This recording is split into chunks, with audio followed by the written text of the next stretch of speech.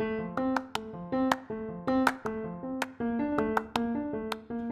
this is Tripp Rogers. I'll have Tripp's take in just a moment. Hello again, I'm Tripp Rogers, and this is Tripp's Take. The death of a loved one is never a fun experience. A death of a loved one around a holiday makes the holiday even worse. Unfortunately, I've had to deal with it 3 times in my life. The first time was when my grandmother passed away right before Thanksgiving in 1991.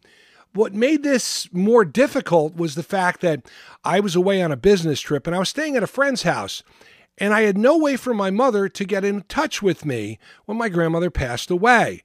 And she was frantically trying to reach me because I would be flying into New York the next day and I'd be taking a bus home from Port Authority in New York to West Caldwell. And she thought I would be on that bus, somebody would be reading a paper, and I would see that my grandmother's obituary was in there, not knowing my grandmother had passed away. That was her biggest fear. Well, I finally got the message just before I got on that airplane to fly home from Orlando. And as fate would have it, that night riding home on the bus, I happened to look over somebody's shoulder and saw my grandmother's obituary. That Thanksgiving was not great. We went out for Thanksgiving. And while it was different, we agreed that it wasn't being at home. And I always like to have home-cooked Thanksgiving meal. And the reason why is not so much because I love turkey, but because I love the leftovers. I love the leftover stuffing. I love the leftover mashed potatoes. I love the leftover turkey. I love that. That's the part of it I love, because I love eating Thanksgiving dinner. It's great. But, well, we didn't do that year. That was kind of the last year. But over the years, I realized, Thanksgiving isn't always about eating tons of food. And as I put on weight, I realized I can't really eat that much. The next time I had to deal with a family member passing away right before a holiday was Christmas of 2004. My mother passed away a week before Christmas. And it kind of put a damper on it because that just left my sister and I, and we celebrated Christmas along with Stephanie's mom and Stephanie. Now, as you might think, the 3 adults were very, very quiet on that Thanksgiving. My daughter was 8. And she was bouncing off the walls because it's Christmas. And she was all excited with what Santa Claus brought her in the whole 9 yards. But as the 3 adults kind of sat there with long faces, we said, "Hey, Susie, you need to open a present. Stephanie, give Aunt Susie this box." Well, Stephanie's struggling with this heavy box and brings it over to Susie. And Susie opens up the box, and then I hear, and she goes, "Mom got us the same things." I remember Stephanie's mom being so excited she found the perfect gift for Susie and my mother. They were very hard to shop for. And they had certain things they liked, and one of the things in common was the beach. And she was able to find the perfect gift. My mother found the same thing. Sandstone flip-flops that go into a garden or something. We ended up now with 4 pairs of them. So 2 of them were at my house in the front yard and the backyard. One of them went on Mom's grave, and the other one went in my sister's front yard where it still lies. Now, we have since sold the house that we were in, and I know one of those pairs of flip-flops went with Stephanie's mom and her to her new house because it sits in the front yard. A constant reminder of my mother. The 3rd time I've had to deal with the death of a loved one close to a holiday was this past one. My mother-in-law, Donna Schley, passed away a week before Thanksgiving. And if you're a regular listener to Tripp's Take, you know that I had given up my full-time job, took a leave of absence to stay with her because she needed someone here in the house 24/7. And I was that person. Now, I don't think of myself as the caregiver type. And a couple of my close relatives kind of questioned my choice. You? Caregiver? Really? But I have to honestly say, I really enjoyed it. But because of finances and because of the fact I needed health insurance, I decided to go back to work part-time for the holiday season. And ironically, my first day back at work was the Sunday before she passed away. But after that, after I got home, went in, she was in her bedroom. Now, she hadn't been feeling good the last couple of days, but she wanted to hear all about my day at work. And I said basically the same thing. It wasn't good. Nothing's changed. It really wasn't. But we laughed about that, and she said she was having some problems. She was having hallucinations, but, she's okay. And we were optimistic that she would bounce back. She's done that before. Unfortunately, 6 hours later, there was a different Donna. This person was angry. This person did not understand the situation she was in. The person was outright hostile. It upset Sandy greatly. It upset me, and it upset Matthew. Finally, we had to call the hospice folks in, and they told us she was undergoing what's called transitional anger. And this is a step towards the end. And we realized Mom didn't have much time left. Unfortunately, she also didn't talk to us. That Sunday conversation was the last conversation I had with my mother-in-law. She passed away early in the morning on Friday, November 19th. She was a person so full of life.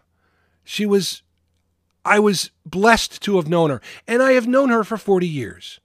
And she was never a down person, always upbeat, always there. Now, the last couple of years have been tough because, her beloved husband passed away in 2018. She's been alone, and she's been struggling with COPD. She was on oxygen 24/7 for 14 years. And that's tough. That's a tough road to hoe. Now, when I first met her, she was a smoker. And again, a lot of people, who grew up in the 30s, 40s, and 50s, and even the 60s, they were brought up that smoking was cool. That was what you did. That's how you were an adult. And people smoked. Well, thankfully, when we got to my age, when I grew up in the 70s, we started to realize that smoking was not all it was cracked up to be. And a lot of us either did it and then stopped or never took it up, like myself. But Donna was one of those people who was a smoker until finally she went on oxygen. She had to stop smoking. She never missed an opportunity to tell someone, don't smoke, because look what it did to me. And while she was always active, the last few years she had slowed down, and you could see this. It was a struggle for her to get up and even go to the bathroom because she'd get out of breath. And it was because COPD was robbing her of the ability to breathe. She was a wonderful person, and I'm going to miss her greatly. But it led to Thanksgiving. We had thought we'd have Thanksgiving at home. We'd have a meal. But my fiance said, I don't want to cook a meal without Mom. So we decided to go out, and we went to Cracker Barrel. Now, I'm not really in love with the idea of going out on Thanksgiving to dinner. I used to be okay with the shopping aspect of it, but again, I'm a person who was in broadcasting and worked many a holiday, Thanksgiving and Christmas included, because you had to have somebody in the building 24/7. So I didn't really want to go out, but this is what they wanted to do. And I am happy to say I have discovered a new favorite at Cracker Barrel, country fried turkey. I got to tell you, I had that dinner. It was wonderful. And I recommend it. Again, country fried turkey. I haven't had country fried steak, but I suppose that would be my next step on this because I've heard good things about that too. But the country fried turkey was very enjoyable. However, now reality is starting to set in, and it's kind of funny to come home and not hear the oxygen machine going, because that was something that was going 24/7. And the last one they just replaced for her sounded like our garbage disposal. So that was going all the time. So that was weird. And then the other morning I woke up and Sandy had already gone to work. Matthew had gone away and gone up to Atlanta this weekend. So I was essentially alone. And I was thinking, boy, I haven't been alone in the house for an extended period of time in quite a while. Last time was when Mom went up to Atlanta when Sandy and Matthew were staying up there for his treatment at Emory. And that was the last time I was alone in the house. So I was alone again. But this time I, of course, had the dogs. And, well, one of the sad things about Mom's passing is her little dog, which was my buddy's dog, which became her dog, Hope, is kind of lost right now. She doesn't know who to kind of go near. Now, she was hanging out with Matthew, but Matthew's not there. So guess who she's hanging out with now? Me. Also Sandy, too, when Sandy's not home. But I now have a little dog who crawls underneath the blanket next to me and is there. She also barks a whole lot. Sometimes you may have heard her barking on this broadcast. She's not now because I have her outside. Made sure she wouldn't bark. So that's what's going on in my life. I know you can relate to it. I know you can understand. But unfortunately, the worst part of this whole thing is, with COVID, you've got to deal with trying to have a funeral and fulfill Mom's wishes. Now, Mom did not want a viewing. She just wanted a burial. But to go all the way up to Ohio to bury her in the middle of December, which is not exactly the warmest month of the year, seems a little harsh. So we've been wrestling with how we are going to do this, and we've settled on we'll have a burial service, and then we'll have a gathering after in the church, which is right by the cemetery, and we will, have a little gathering there and get together with people. I mean, we do have people we're going to see, and one of the advantages of this trip is I will be able to see my daughter in Kentucky on our way up, but still, it's going to be a sad trip. I can honestly say that I will miss her. And I can honestly say that I've been blessed to have two great moms in my life. One, my mother, and the other, Sandy's mom, Donna. That's Tripp's Take for December the 2nd, 2021.